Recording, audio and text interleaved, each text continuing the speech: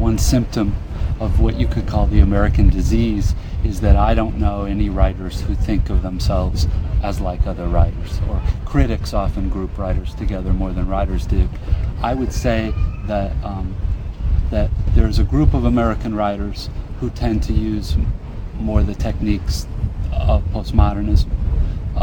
and experimentation, and then there's a group of traditional, sort of more realistic writers, and that many of the writers I admire, I don't know whether I'm one of them, are interested in using postmodern techniques, postmodern aesthetic, but using that to discuss or represent